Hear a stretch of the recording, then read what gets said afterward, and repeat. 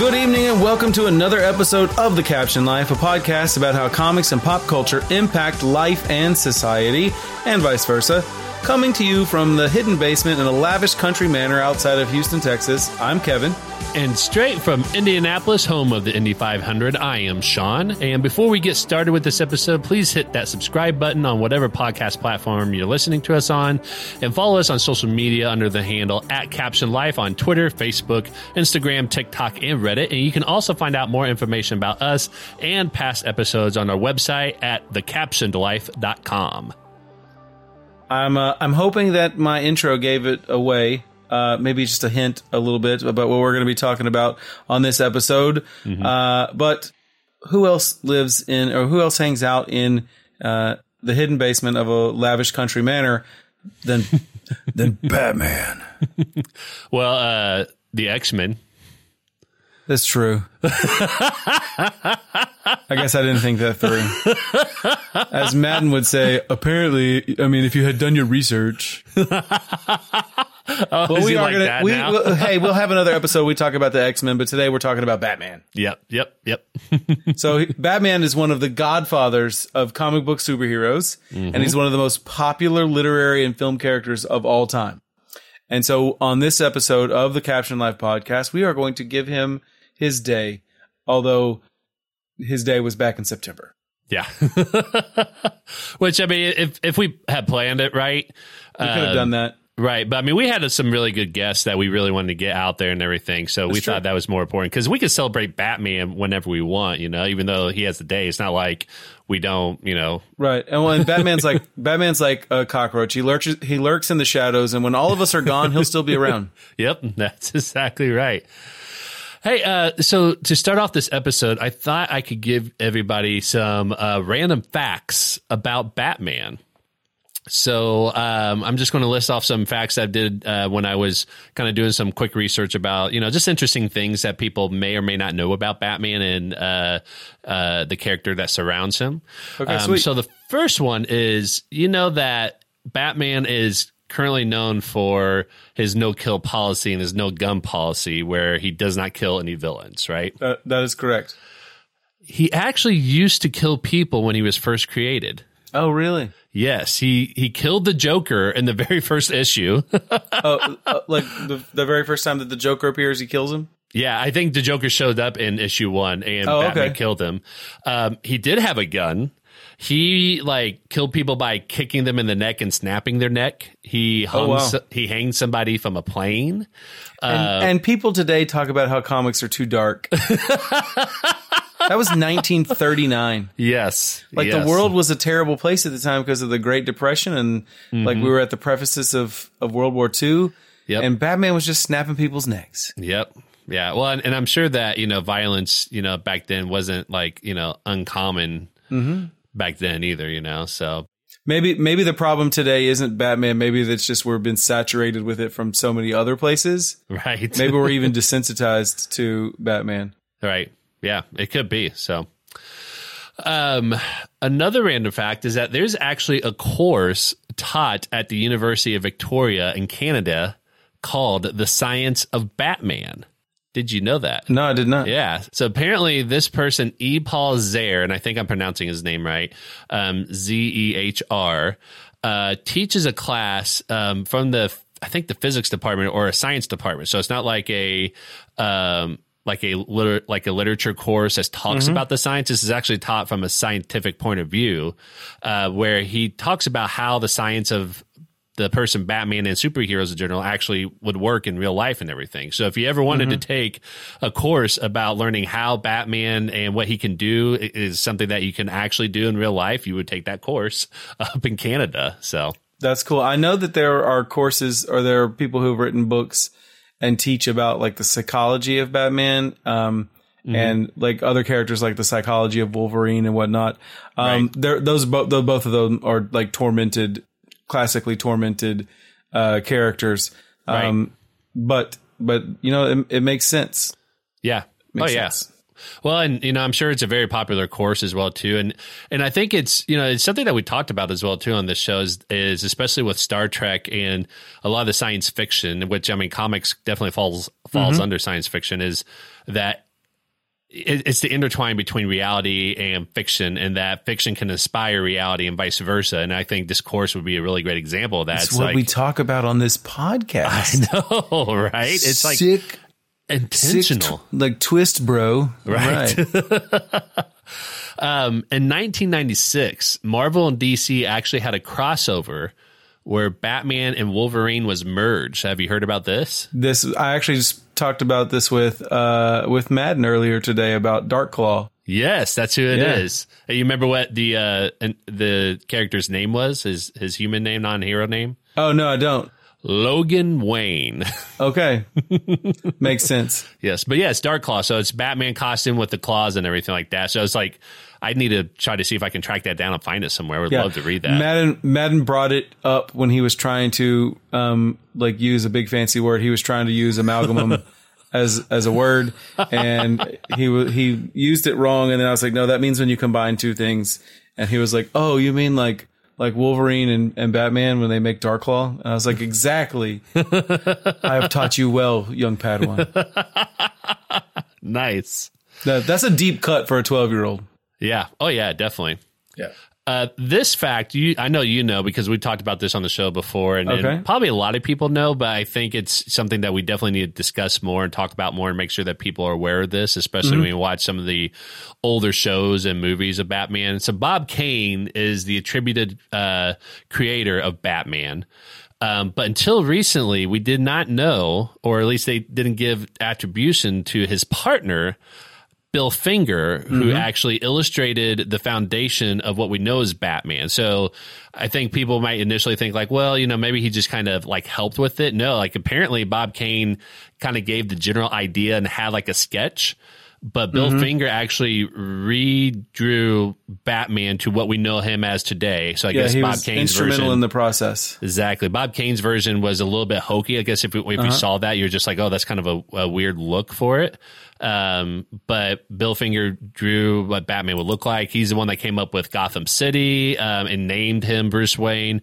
So he actually created a lot of what we know about the foundation of Batman. But, until recently, we didn't know that he had a role in that until, I forget who the guy was, but there's a documentary called Batman and Bill, I think. Yeah. So actually I was going to mention that, like, we'll talk about the different versions of Batman, but by far my favorite Batman movie is Batman and Bill. It's a documentary from author Mark Tyler Nobleman, and it's on Hulu. That's right. Yes, it's a Hulu documentary. You can go on Hulu and you can watch it anytime. Yep. It's a phenomenal piece of like comics history and storytelling. Yes, and if you love the character Batman, it's essential like must watch. Yes, and you'll notice in future DC movies now you'll see that Bill Finger's name. Yes, gets credit along with Bob Kane for the true character story. Batman. And I may have mentioned this before, that before the movie came out, before Batman and Bill came out, when he was promoting his book, Mark Tyler Nobleman was doing a like school tour, and he came and spoke at the library on my campus, and people afterwards like, oh, we should have come got you. This guy was here talking about Batman and the secret history of Bill Finger. And I was like, why didn't you come get me? Like you had this thought now, like after he's gone, right? Like, yeah, I'm the resident expert. Like I wouldn't say maybe not in like my school, but maybe the entire school district for like comics nerddom. Like, yeah, you definitely should have contacted me. We can't be friends anymore if I'm going to be an afterthought like that. Right? I was hurt. Next random fact, the name Gotham City was randomly selected from a phone book. So Bill Finger was going through, I think it was Bill Finger. It kept saying like the illustrator or the creator. So I'm assuming it's Bill Finger since we know that he's the one that came up with Gotham. But I guess he just randomly opened up a phone book, put his finger on a page, and it landed on a company called Gotham Jewelers. And so that's where he got the name from. I got two things to add to that. Okay. So number one is it sounds like Bill Finger wrote the first issue of Batman the same way that I wrote the Mad Lib that we're going to play later. And then secondly, which I've always suspected that there was like a formula that you could just plug stuff into for superhero stories. And we're going to get to that. I had a lot of fun doing that, but we're going to get to that. Secondly, the word Gotham, and this is from the New York Public Library.org. NYPL.org. The name Gotham actually dates back to medieval England. And Right. English proverbs tell of a village called Gotham or Gotham, which means goat's town in Anglo-Saxon. Oh. And folk tales of the Middle Ages make Gotham out to be a village of simple-minded fools, perhaps because the goat is considered a foolish animal. So, But that's not the reason why it was picked. no. But like, it seems like that Batman protects a herd of goats. Right. He's the shepherd in the darkness. He's Batman. Right. Now we just need a multiverse where there's a goat Batman. There's a goat Batman. Yeah, And goat Batman, Bat Goat Man. He sings like the beginning of the song instead of bum bum bum bum bum. It's up on the hill lived a lonely goat herder. Yodelay. I was thinking more of like the screaming goats, like dum bum bum. That would be hilarious. Next random fact. So you and I are both fans of Superman. I know you have a special place in heart for Superman, and I do too for different reasons. But did you know that Bruce Wayne actually owns the Daily Planet? Oh, I didn't know that. Yes, apparently Wayne Entertainment owns Daily Planet, which makes sense because if you learn about Batman and Justice League, like Batman is, again, borderline socio-psychopath. Oh, yes. He just happens to be fighting for good, right? But he comes up with ways on how to stop everybody in Justice League in case they ever go rogue or go evil. So this actually would make sense that he would buy Daily Planet so he can probably, have easier access to Clark Kent and his world, basically, right? Yeah. It reminds me of the scene at the end of the Justice League movie where he's like, oh, thanks for getting the house back. Or how'd you do that? And he's like, oh, I bought the bank. Right, yeah. Like, that's a bit of overkill, Bruce Wayne. Like, the bank probably cost hundreds of millions or maybe even billions of dollars. The loan on that house was probably a few $100,000 at most. Yeah, but I mean, in his world, it probably was easier just to buy it than to have to go through multiple people just to get that, right? Yeah. He's like, why hire a real estate agent when I could just go to the top? Right. Hey, his superpower is that he's rich, so. That's right. And then the last fact, and apparently an economist did the math to figure this out. To be Batman, to have the Batcave, the Batmobile, all the suits, and all the gadgets that Batman would have, just that alone, okay, it would cost you $300 million to have those things. Okay. And that is not including like the other stuff that goes along with being Bruce Wayne. So if you think about how rich he is, like he has just $300 million dedicated to fighting crime. That's outside of his personal life there. So, yeah. Well, he could always do like the Cowboys of the Old West would like sell their exploits for like the dime novels. Like obviously Batman really sells, so he could just sell his exploit for comics and movies and make that back in no time. Right. I mean, the Dark Knight franchise grossed well over $1 billion. So it like, that's how Jack Nicholson made his money off of Batman 1989. Is that he actually, instead of taking a salary, he said that he wanted 1% of the profits, including merchandise.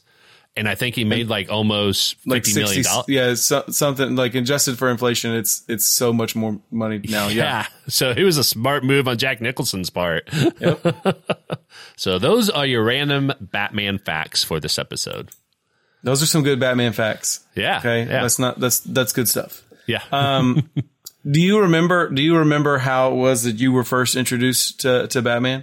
We probably have a similar background. Yeah, well, I'm sure it is. 1989, the Tim Burton, Michael Keaton movie. Okay, so it's slightly different. For me, it's Batman. Yeah, which I grew up watching that show. But I think I started watching that after I got introduced to Batman from the Tim Burton, Michael Keaton movie. Okay, so yeah, I kind of remember. Back when I was a youngster, like I guess at that point it was like syndicated reruns, kind of like Gilligan's Island, right? And you had the TV with the two knobs, Yes. Like if you could get the UHF, the UHF channel, yeah. you could get that one, and they played a lot of the Batman reruns. So as a kid, I loved that that show as a wee youngster. Yes. And then of course, like when Batman 1989 came out, it was a game changer. Mm-hmm. I do kind of remember the controversy surrounding like what people were expecting and how different Batman was, because for the average fan, that was a much darker version of the Caped Crusader. Mm-hmm. Much darker so than the show that predated it by 20 years. Right. And the movie based off of the 1966 show as well too, right? Yeah. So, well, and there was a lot of controversy about how people didn't think Michael Keaton was going to be a good Bruce Wayne Batman, but then when it came out, it made a lot of money and people were convinced. And I think it was unfounded, because at the time, Michael Keaton was really known to be a comedic actor. And he hadn't done a whole lot of serious stuff. And I think that's what people were worried about, is that it was going to be, kind of like this weird, goofy movie, but it not be a very serious movie. Like previously, the previous film that Tim Burton and he did together was Beetlejuice. And we should do a podcast on this topic at some point. Yeah. Like movies that people like that I just don't get, or we just don't get. Beetlejuice is one of them. It's a beloved cult classic movie. Right. And Madden and I watched it on the plane back from Indiana when we came to visit you in July. And it's very short. It's much shorter than I thought it was. It's like 80 something minutes long. Right. And number two, it seems like there are whole chunks of the plot that were like completely left out of it. And Michael Keaton plays the title character, who doesn't show up until halfway through the movie. And he's really a supporting character, like at best. Right. Yep. And I would have, if I was a movie exec at the time, I would have been freaked out that this is who you wanted to play Batman. Right. Right. And I think that's how a lot of people felt. And, thankfully they were proven wrong. And now it's like everybody's like, Michael Keaton's like one of the best Batman that we've had, Yeah, and they're clamoring for his return in the Flash movie. People are super excited about that. Yes. Which, by the way, I really hope, I don't know if they'll do this, but I'm really hoping that in the Flash movie, when they bring Michael Keaton back as Bruce Wayne, that they're setting up for him to potentially be a mentor for Terry McGinnis, who plays Batman in the Batman Beyond animated series. We'll get a Batman Beyond.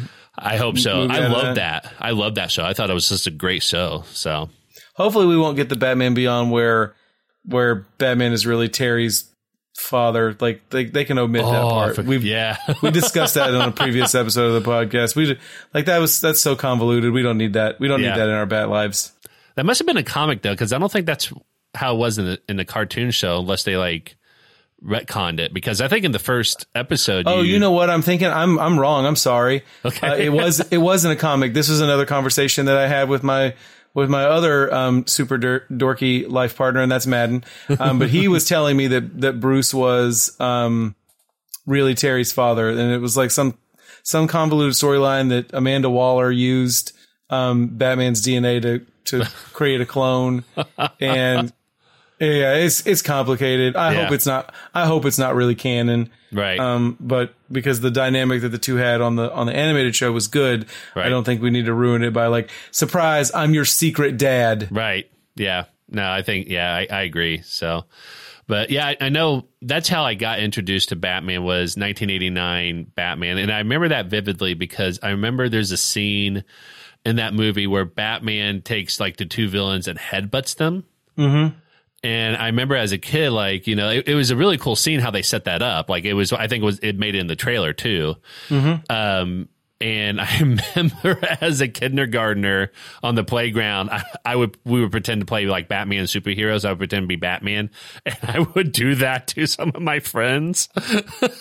And you were like in second grade, you were already 5'1", so you towered over the top of them. And you were just smashing skulls out on the playground between tetherball and slide time. Yeah. So I only did that once, but I remember I got in trouble for it, and I felt bad about that and everything because I was just like, it looked so cool in the movie. I didn't really think about how it would be painful. And you grew up to be Bane. So yes, exactly. Weird twist. Yep. So you were introduced with the 1966 TV series. Yes, but we've talked about the golden age of the late 80s when it came to these movies with Superman 4 and Batman and whatnot. But it was definitely a big part of like what made me a comic book and superhero fan when I was a kid. I will say that I'm probably I've got a lighthearted soul, so Batman has not always been my jam, and I don't think it was in 1989. I was like, oh yeah, that's cool, it's Batman, but it's kind of dark, especially for like at the time I was 7. So I don't know that it had like a huge impact on me, but Batman as a character, like as I grew up, I do love reading the Batman stories, especially when he's like the detective Batman. Right. And then of course the mid 90s, like the best Batman, the mid 90s animated Batman the animated series was just to me like it was just the best version well, I guess it's the Batman that I liked the most. I mean, you can argue what the best version is, but like to me, it's iconic. Yeah. Yeah. But like, I don't like that they try to put this man with no superpowers in charge of saving the world. That's BS. Okay. Give him small scale stakes. That's why the Dark Knight trilogy is so good. The stakes are a lot lower. The impact of him is not much more than like Gotham. Like he's got to save Gotham. Right. When Batman is at his best when he's trying to save Gotham. We don't need him trying to save the world entirely. Although, I mean, he's an intellectual genius, so it makes sense why he would do that. And what's really weird is like he's almost like an anti-hero almost. Yeah. I'm gonna stop you. Like if Clark Kent is like, hey, I've got to go save the world, I'll be back later, that's fine. He should not call Batman, do you want to help out on this? He needs to call Batman when he's like, hey man, I'm stuck on this Sudoku puzzle. Okay? If he's that smart. But Batman's a strategist, though. Like, that's the thing. Like, Superman, I've never seen a story where he is, like, thinking ahead so much that he's, like, a strategist, right? Okay, like, he is the muscle.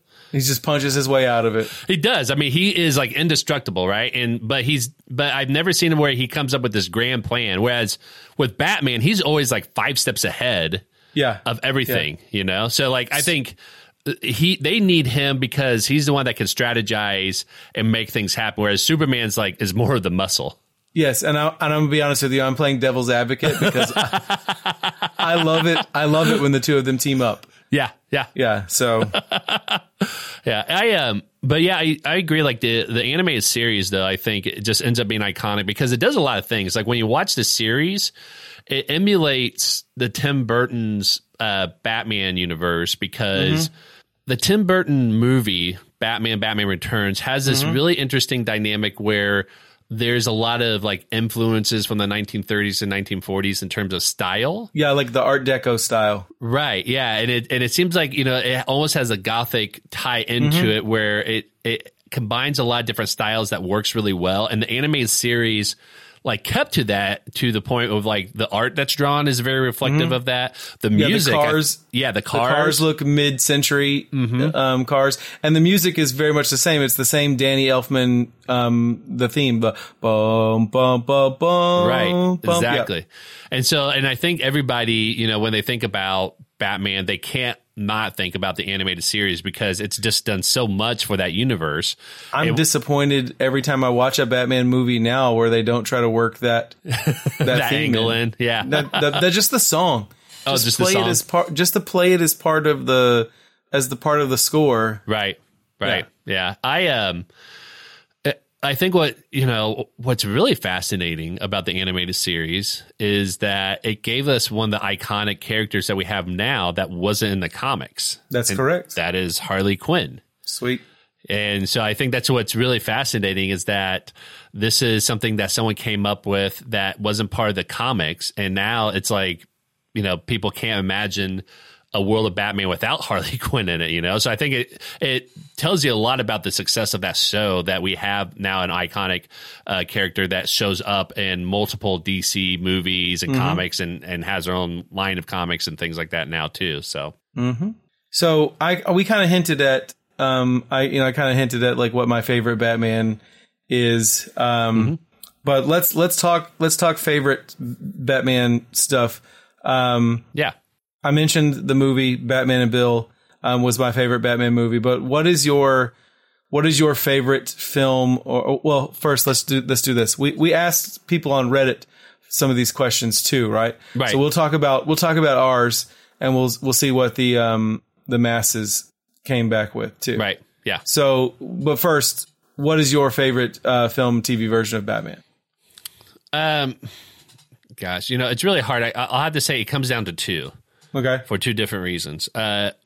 One is, and I'm sure, this has a lot of different feelings, but The Dark Knight, I thought, was probably one of the greatest Batman movies that's been made for a number of reasons. Like, I know everyone will point to Heath Ledger as a Joker was just so great. And I will say that is definitely true. And I would add on to that I think what was really interesting is not just Heath Ledger's character, but the writing of it is that I remember watching that movie. I was like, this is something that could actually happen in real life. It's not like a superhero movie where there's these things that are happening that's like, oh, it's really cool, but it'd be really difficult to pull off in real life. Like that whole movie, you're just watching it. You're just like, this is stuff that somebody, if they went maniacal enough, could actually do in real life. And so I thought it was just really an interesting approach to the characters in the movie, that it was something that you could really relate to and almost like kind of get you worried and stay up at night, because you're just like, what if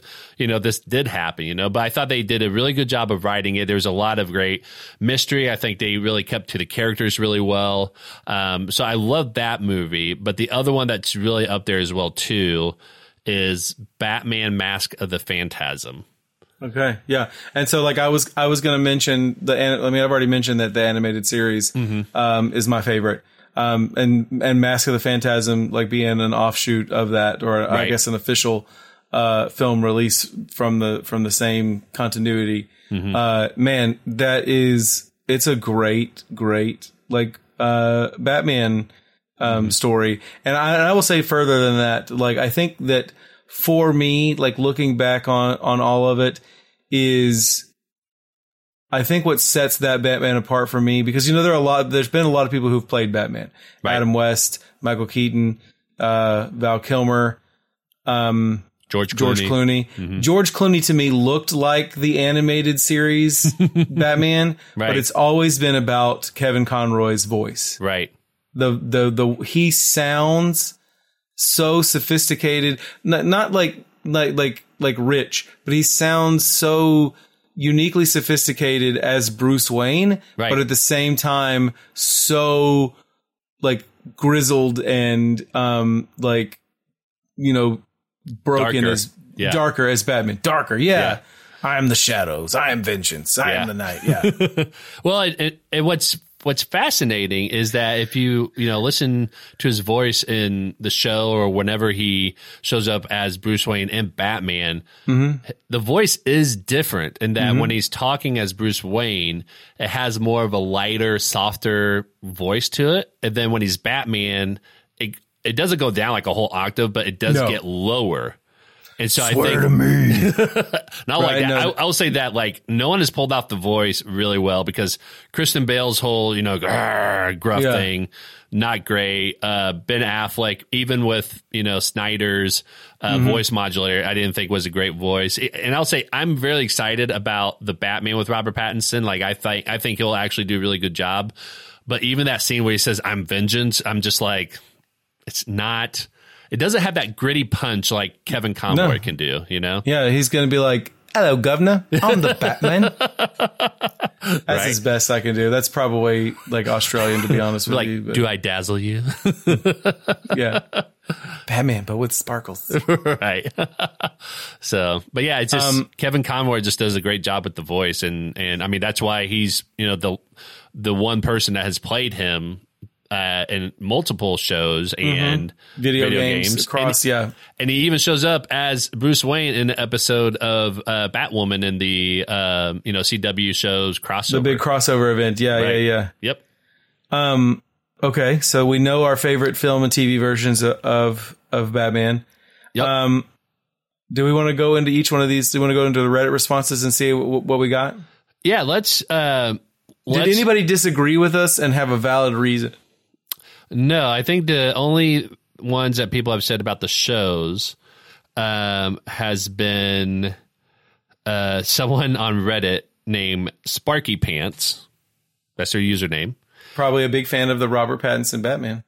Maybe. I am not sure. So, but the person said the animated show all day long, my favorite Bats now and forever, said that, it was the greatest cartoon ever, and that this person was 6 or 7 when it first came out, and just remember thinking this is the coolest thing I'd ever seen, which I think everybody thought that, right?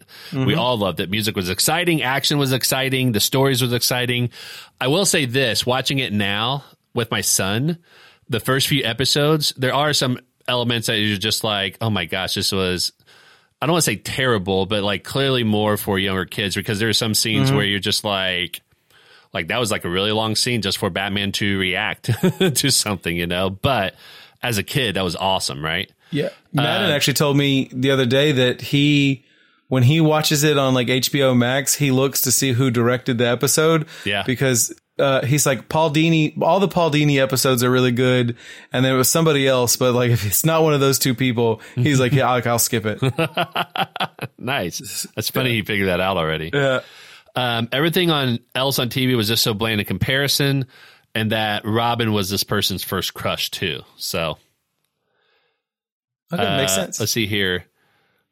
And then I think that might be it. In terms of favorite movie or show, I always ping pong back and forth between which one is my favorite, the Batman the Animated Series or the X-Men Animated Series. But I will say it's a contributing factor to why people our age, like people like currently in their late 30s to early 40s, are probably, nothing against the people who survived the Great Depression and World War II, like the greatest generation. But I think we're neck and neck for no other reason that like we come from that sweet spot where like we have enough of a work ethic to make a difference, but we also we also knew enough about technology where we've been programming VCRs for like 3 decades when our parents couldn't. Right. And we had like literally the greatest animated TV shows to watch on Saturday morning. Yep. And not just like comic book like related, like 2 of the best animated shows ever to watch. Right. And like we're better people for it. True. There's one show I do want to mention that has I want to say honorable mention for me, and it's a really new show. And it's not Batman focused, but it is a Batman world, and that's the HBO Max series Harley Quinn, which is an animated show.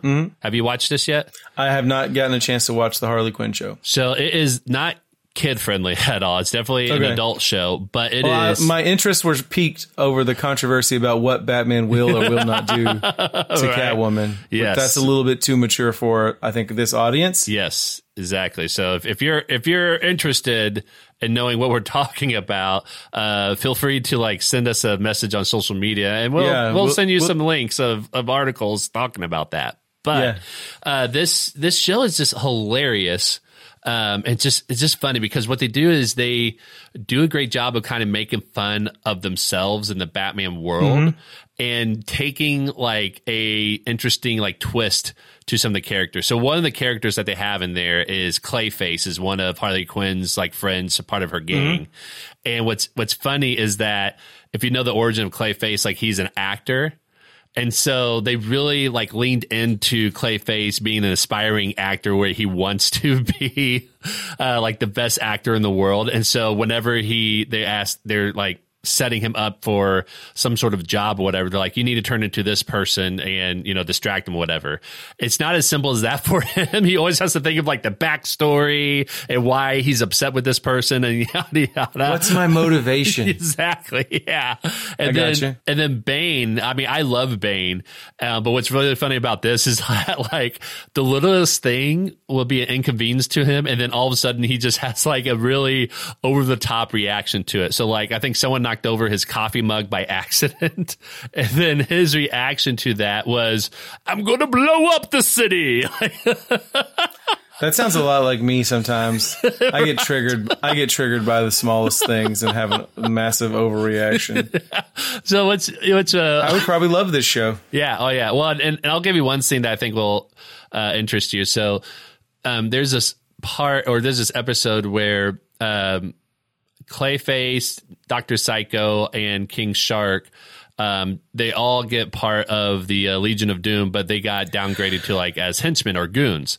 Mm-hmm. And so Bane enlists them to help him with something. And he said that we're going to kill, I think his name was like Dave or Todd or something like that. You find out that Dave is a coffee barista person at the Legion of Doom headquarters, and Bane goes and gets like a cappuccino from him every day, but he always puts Bang as his name, Bang. And Bane's always like, my name is Bane. Why don't you call me Bane? He's like, whatever, Bang. And so that's why he plots to murder him. Yeah, so he's like, so he goes to them. He's like, we're going to blow up Todd's house. Before that, and then you find out Joker's been paying Todd to do this to mess with Bane. Yeah, it sounds like I would like this show a lot. Yeah, you should watch it. I would love to get in on that. It is really good. It is funny. I will watch that show over and over again. So, all right. Well, you've mentioned a few of these heavy hitters in your breakdown of the Harley Quinn show. Yep. So tell me, who is your favorite Batman villain? I know when we talked about this, I have a hard time. I still have a hard time with it because I think it's just, there's so many that are really good for a lot of different reasons that I think it's just hard to pick one. Mm-hmm. But I gotta say, I would say the one that has been the most memorable for me has been Bane. And I'll tell you why. Like, my history with that is that I remember vividly when I was in high school, I was at Half Price Books. And I remember I picked up the Nightfall comic where we first see Bane, and he's the one, that's the story where you see Bane actually breaks Batman's back by, breaking it over his knee, basically, right? And I remember thinking, like, just that whole artwork there was really intriguing. Then I read the synopsis. I remember thinking, like, this sounds like a really good story. I never actually got around to reading it, but I just remember thinking, like, this is actually really interesting. And like, Bane was new. Like, it wasn't the traditional ones that you saw on the 1960s show or the ones that you think of, like Joker, Riddler, Penguin, and Catwoman, and all that. And then, when The Dark Knight Rises came out and Tom Hardy played Bane, like, I thought he did such a phenomenal job. I mean, that's why I cosplay as Bane. I mean, not only was it simple, but I felt like it was just really a really good villain. But it's been more memorable for me because of that, because it kind of stood out as a new villain that when you read about him, like, he has super strength, but he's also just as smart as Batman, if not a little bit more. So it's almost like he's like his equal in every way. So, and the well-funded maniac thing is also like scary in our real world, because Bane could very easily be an extremist, that exists in our society today. Right. I have a hard time with this question because I don't particularly love any one villain. Right. I do like I do like a lot of the stories where the villains, the rogues gallery plays a role, but they're not the actual villain. But I will say the one that the most memorable to me in a storyline, this is not my favorite comic book story, because we're going to touch on that next, is the Court of Owls and Talon. Yes. And that was one of the books that I read probably, I don't know, 8-10 years ago when it 2012. So it's been almost 10 years. Mm-hmm. But when I first started getting back into like reading comics, the Batman New 52 was something that I just picked up, I guess I was like, oh, I'll check this out. And I loved it. I couldn't get enough of it. Right. And I read all the way through the first 3 like trades, like over the course of a weekend. Like I actually went back to the store and bought I guess I got the first 2 because I realized they were connected, but I went and got the third one because I was consuming it so fast. Right. And I love that. And to be honest with you, the death of the family, and then when you circle back to Scott Snyder and Greg Capullo's run, the Endgame story with the Joker, that's by far to me like my favorite Joker. But I don't really have a lot of love for any of the villains, mostly because a lot of them seem so far-fetched. Mm-hmm. And I like what we've done, like what they've done here in recent year, where they make them a little bit more grounded. Right. But like one of my favorite comic book stories is like The Long Halloween, and none of the villains that doesn't involve like the traditional like rogues gallery villains. So right. Well, let's segue. Let's hear from the Redditors. Yeah. So here's some of what our audience from Reddit had posted as some of their favorite villains. Let's see here. Which, by the way, I have to share that when I posted the questions, one person replied. I posted the images that had the questions on there, and I said, we're recording our episode. We want to hear your thoughts. One person posted, nah. So I thought it was great because I said we're definitely use this in the show now. And would have been better if he'd have been like, wait a second, you can hear our thoughts, right? Yeah. Right. But I thought that was great, and clearly like this person was just being funny with it. So let's see here. Favorite villain. This person said this person is Nether Cole on Twitter. So NETHERCOLE. And this person said Clayface, mostly because of Batman the Animated Series and Arkham City, not to mention the fact that he's very visually interesting. So artists have a lot of creative freedom when drawing him. And I have to agree. I feel like if I was an artist, like that is something that, you could always have a lot of creative freedom with that and do a great job with it. And I think that would be every artist's like dream, is to be able to, kind of reshape a character and it still be the essence of that person in that regard. Right. So yeah, I definitely agree with Nether Cole about that. So this person on Twitter is Blue Rasputin, BLUERASPUTIN. And he goes by Josh. And so Josh says that his favorite villain is probably Bane, so the same as mine. He said that he's always enjoyed the way Bane can challenge Batman, not only in strength but in intellect. So that's what I said as well too. And no other Batman villain has really been able to do that. So, but yeah, that's it.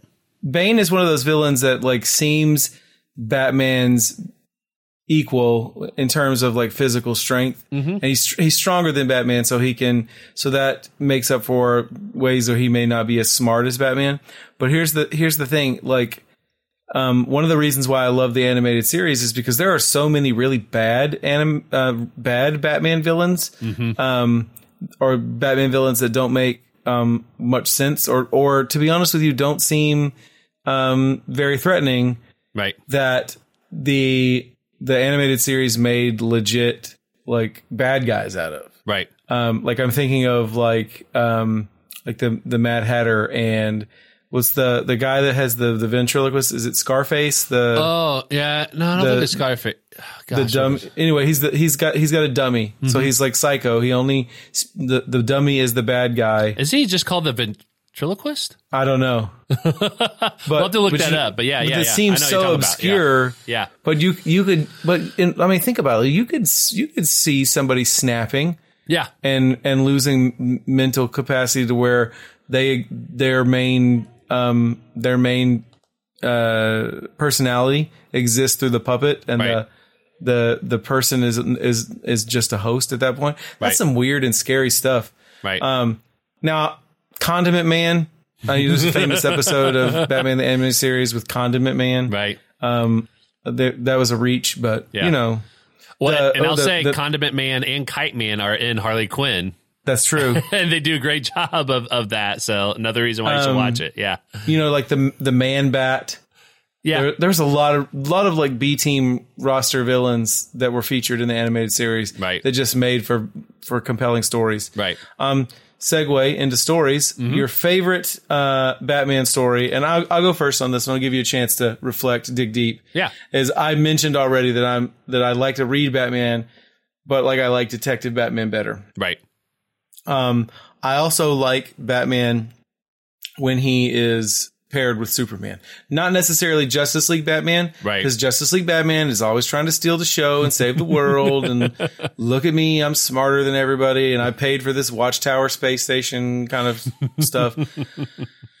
But Batman Public Enemies, it's actually the Superman and Batman run that Jeff Loeb and then Ed McGuinness did, and then the very next run with Michael Turner, where they introduced Supergirl into that continuity. That is far and away my favorite Batman. Right. I love the way that those stories juxtapose the two characters, like Batman's tormented, tortured upbringing, which in reality Batman really just does to himself.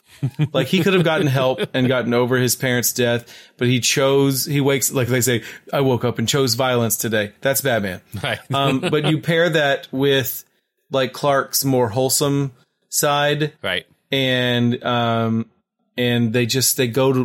it's like they were meant to be like the best tag team duo of all time. Right. And it's just so well written. You were talking about how Batman is a tactician. Like one of my favorite moments in any comic of all time is in, I want to say it's number 4, Superman Batman issue number 4, where they're trying to break into a secure place, but they look like Superman and Batman.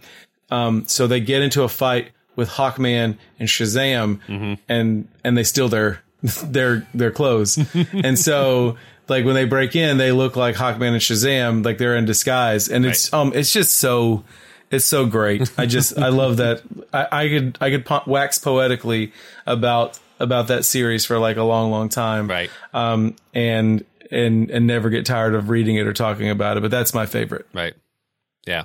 Yeah. I have not read that yet. And just like you, I grew up with Batman, more in the media than the comics. I've read a few of the comics of Batman, but not nearly as enough as like the other ones. And so I started getting to reading the Batman comics within the past couple of years, and I've read a lot of them. I've read, Year One. I've read The Long Halloween. I just bought Hush because I've heard that was a really good one, so I'm planning on reading that. But there's 2 that I really enjoy. I can't really choose between 2 right now just because of a couple of reasons. I'll explain that here. So before maybe this week, I would say that my favorite one is what we have talked about before, is Scott Snyder's and Greg Capullo's Batman run of like the City of Owls and Court of Owls, that whole run. Just because the story was written really well, where I feel like that version of Batman, we get a little bit of everything. That's great. Like, not only do we get the dark, broody Batman, but we also get to see his intellect play out, and we get to see him thinking through some things and kind of working to solve a mystery. Yeah. Yes, and it's like he's already had known about some of these things, and then he's just now revealing, what he's done with that information. But we also get like a really great, sarcastic, dry sense of humor from him that we don't get to see. That is like really funny, and so it kind of makes it a little bit more human that, he's a very serious person, but he also has like that side where he wants to have that relationship with other people by being able to relate to them in that way, and not just always, I'm out to, get the criminals and that's it. And that's, if it's not about that, then I'm not interested in that. Like it really gives like a more of a grounded, humanistic side of him. I think the artwork by Greg Capullo is just fantastic as well too, because he does a lot of great things with the panels that when you look at it from a page view and the panel view, like it just does such a great job, like juxtaposing things. It's very great. I know what you're talking about. My favorite thing, I think, is the "Get the hell out of my cave."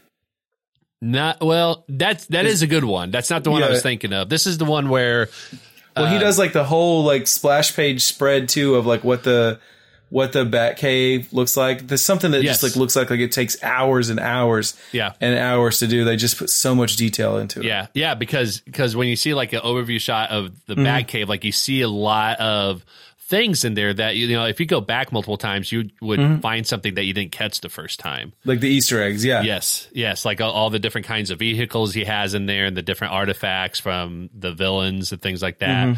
But no, this is more along the lines of like how he lined up some panels to where you see Batman like standing in front of a crime scene. And so you kind of see his head at the bottom of that panel, and then at the top of the panel below it, it lines up to kind of seem like it's a body, but it's two different scenes or shots that you're looking at, you know? So, yeah, so that's been my favorite, like, run. Like, that was one, same thing. I couldn't put that down. But this week I picked up Batman 89. Okay. And Batman 89 is, like, just so great. The only issue I've had with it is that the artwork, they changed Michael Keaton's Bruce Wayne's hair to be like really short on the sides and really curly on top, which is not his look at all in the movies. And he has gray. It looks like gray, like, you know, size almost like Mr. Fantastic style. Gotcha. So that kind of threw me off a little bit and a couple other things, but I mean, they're very minuscule. And I love the series because you kind of feel like you're exploring a world of the movie that you grew up with that you hadn't seen before. And we get to see more of Billy D. Williams, Harvey Dent. And then we're also going to see Marlon Wayans' Robin that didn't make it into Batman Returns. Oh, very cool. Yeah, so I feel like we get to explore this world that was a possibility that we hadn't seen, and now we're going to be able to see in the comics. So I've been very excited about that. So for me, it's those two comics. So I will give one more alternative or one more honorable mention. Yeah. And that is the Batman Earth 1. That is one I just bought as well, too, that I haven't read yet. So it's those and I have the first two of them. I think there's a third one out now. Yes. But Batman Earth 1 is a really, really succinct and tightly told kind of like origin story and continuation of it. It's just a very, very good version. Like if you're familiar with Batman, it's going to have a lot of hallmarks in it. But it's also a really, really good story. Right. And I think all the Earth 1 stories, like the reason why I got Batman Earth 1 is because I read Superman Earth 1 and it was so good. I'm like, I got to read the other ones. And coincidentally enough, I have Superman Earth 1 and have not gotten around to read it. And I'm ashamed of myself to say that. It is really good. And I mean, honestly, I was talking to somebody about this on Twitter the other day. It's like, there's just so many comic stories now. It's hard to just keep up with them. So it's just, I don't feel bad as I used to anymore because I'm just like, oh man, I got to read that one. I'm like so behind. But like the more I look into it, it's just like, there's so many stories that I'm just like, I will get there in time. And it's okay if I don't get there in time. So. All right, so our Reddit audience, here are some of their favorite comic stories that they shared with us. So this one is from Twitter handle Sodalis Apollo, Sodalis Apollo. And this person said Batman Holy Terror is their favorite comic story. It's a great Elseworld story that's his favorite. And it says that it's about Batman being born in 17th century England, where he's a priest and works alongside the church. And he really likes the costume in that story. So I'm like, I didn't know about that. So I'm like, I'd have to look that up. That sounds dope. No, right? It's like, oh my gosh, I need to read that. Yeah. Yeah. This person said, this person goes by Jedi. I asked what username they want us to say. And this person said, just call me Jedi. Like, I was like, all right, Jedi it is. So I love that. Jedi. Yeah. Broken Bat is their favorite story. It's the first time that they saw Batman truly defeated. Bane just outmatched him in every way, and it looked hopeless until Azrael took the mantle, developed claws, and ripped Bane a new hole. Let's see here. What else? I think that actually might be it. Oh, no. Another one. We got another person that said they enjoyed Court of Owls, which is what we talked about. So this person goes by SmallFry221 on Reddit. What up, Small Fry? Yeah, exactly.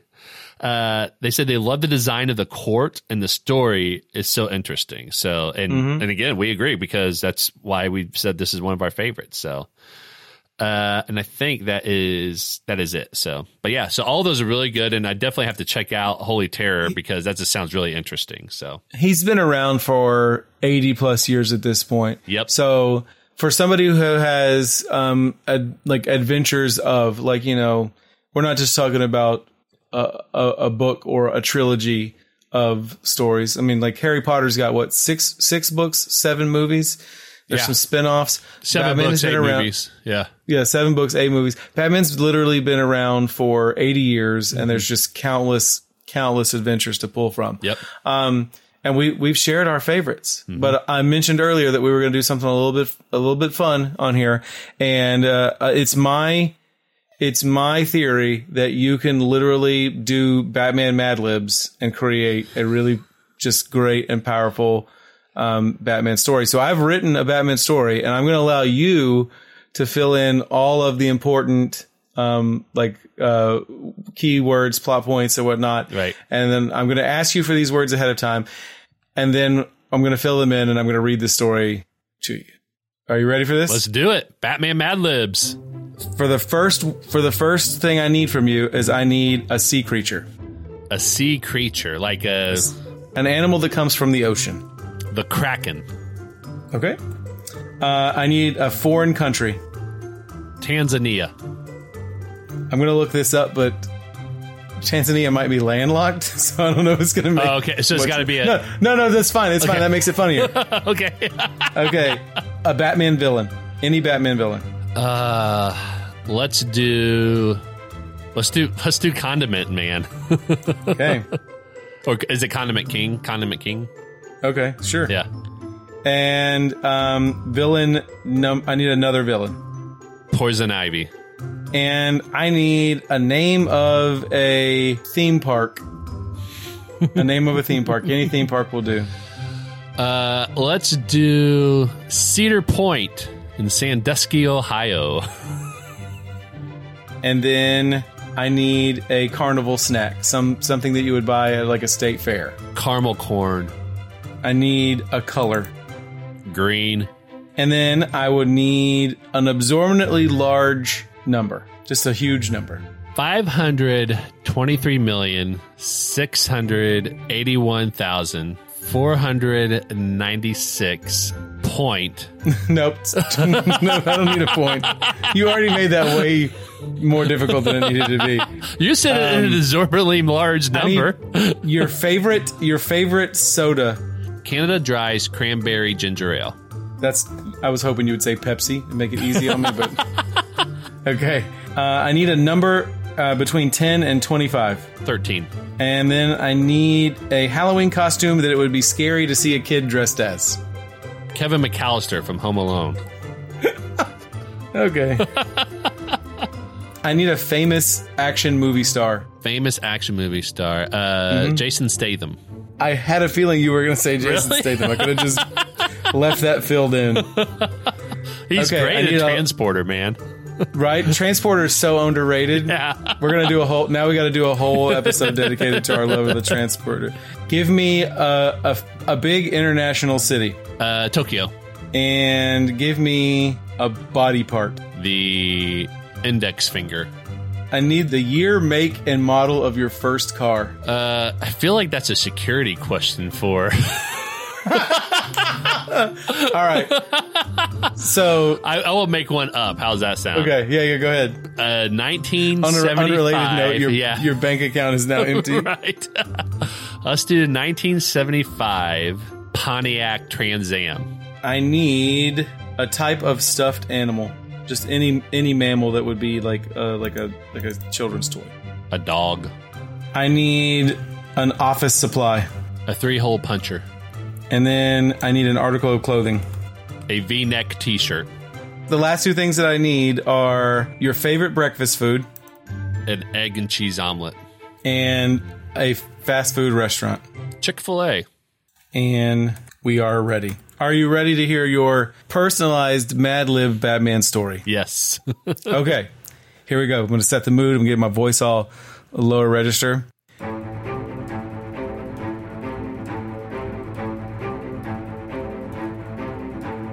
It was a dark and gloomy night in Gotham. It had rained earlier in the day, and the sour stench of rotting Kraken corpses, freshly delivered from a boat from Tanzania, lingered in the air above the docks in the harbor. Batman wasn't there for the Krakens, though. No.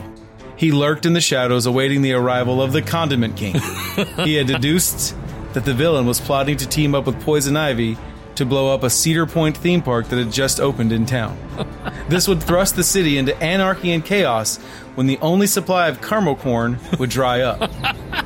This would allow the nefarious duo to replace the city's caramel corn with their own brand, laced with a neurotoxin known only as green worm venom. This would ensure the people of Gotham became hooked on their product as they descended into madness, and the evildoers could watch their bank accounts soar to $523,681,496. An oddly specific number. Batman knew the explosives would be disguised as Canada Dry cranberry ginger ale cans being delivered to the amusement park via the harbor, because this twisted tag team had a sick sense of humor when it came to pop. Just as he was about to spring into action, he was surprised to see the arrival of 13 goons dressed as Kevin McAllister from Home Alone. The Dark Knight was going to have to fight his way through this lot before he could even get to the villains or the bombs. I'm sorry. Now I'm just thinking of Batman in Home Alone. Just beating the hell out of Kevin McAllister's. He sprung into action by knocking out the lights with his Batarang and then taking out the goons one by one using moves he learned from Jason Statham. One move called the Tokyo Chop proved particularly effective as Batman decimated his opponents by thrusting his fist into their index finger with vengeful fury. Just as he had rendered all the hired muscle incapacitated, but not dead, because remember, Batman doesn't kill, he caught a glimpse of the villains attempting to flee in a 1975 Pontiac Trans Am. Not so fast, he quipped to himself, because they weren't close enough to hear, and although he thought the line was great, he felt stupid yelling it out. Before he knew it, they were driving at him full speed. With only a split second to think, he grabbed a soda bomb, and he hurled it at the vehicle careening towards him. As the car burst into flames, Batman dove into a shipment of stuffed dogs to shield himself from the blast. He thought he would emerge from the pile victorious over his foes, but he was greeted with a swift punch to the jaw. "You'll have to do better than that," exclaimed Poison Ivy. "Yes, lucky for us, those soda bombs were really soft drinks," cackled the Condiment King. Disoriented. Some dad humor. That's so bad, yeah. Disoriented, the Cape Crusader reached into his utility belt for a weapon, but the only equipment that remained was a 3-hole punch. Forced to improvise, he used what he had to charge the villains. With the swiftest of blows, he staggered the Condiment King just as Poison Ivy was leaping to attack. Batman was able to counter that attack by grabbing the villain by her V-neck t-shirt and flinging her into the still wobbly partner of crime. The crash of bodies sent both criminals into a pile of aches and groans as Batman stood over them victorious. "Seems like your soda pop plot fizzled. Nobody threatens Gotham on my watch." Later, Bruce Wayne sat in the Batcave after a long night of fighting crime and contemplated his needless use of hokey puns as he ate an egg and cheese omelet that he had picked up in the Chick-fil-A drive-thru on his way home. His cape still smelled of dead Krakens. Nice. I think we have a Academy Award-winning script right there. We could pitch that tomorrow. Right. We could at least get an episode of Harley Quinn out of that. Oh, yeah, exactly. Especially since Poison Ivy and Condiment King are in there. There you go. It's built in. Yep. So now you know the secret to writing like really good, successful comic stories. Now I say that having never actually written a successful comic story, I just in my brain, right. That's how it works. Right. Nice. So Awesome. And you know what? I love Batman, and I wanted to do him justice, so that was what I came up with. Yep. So there you go. Hey, that's going to do it for another episode of The Caption Life. We hope you stuck around for the end of that because I think that's probably the funniest part. We hope you enjoyed listening to us. Don't forget to smash that subscribe button on whatever major podcast platform you listen to us on. You can also follow us on Twitter, Instagram, and Facebook at Caption Life. And if you like what we're doing, give us a shout out. Tag us in your posts. Please, we'd love to hear from you. I don't want to say we have fans, but there are definitely some people who like us and interact with us. So do that. We love that. For more info about us and all of our previous episodes, please visit thecaptionlife.com. Until next time, I guess same bat time, same bat channel. Same shark repellent. I'm Batman.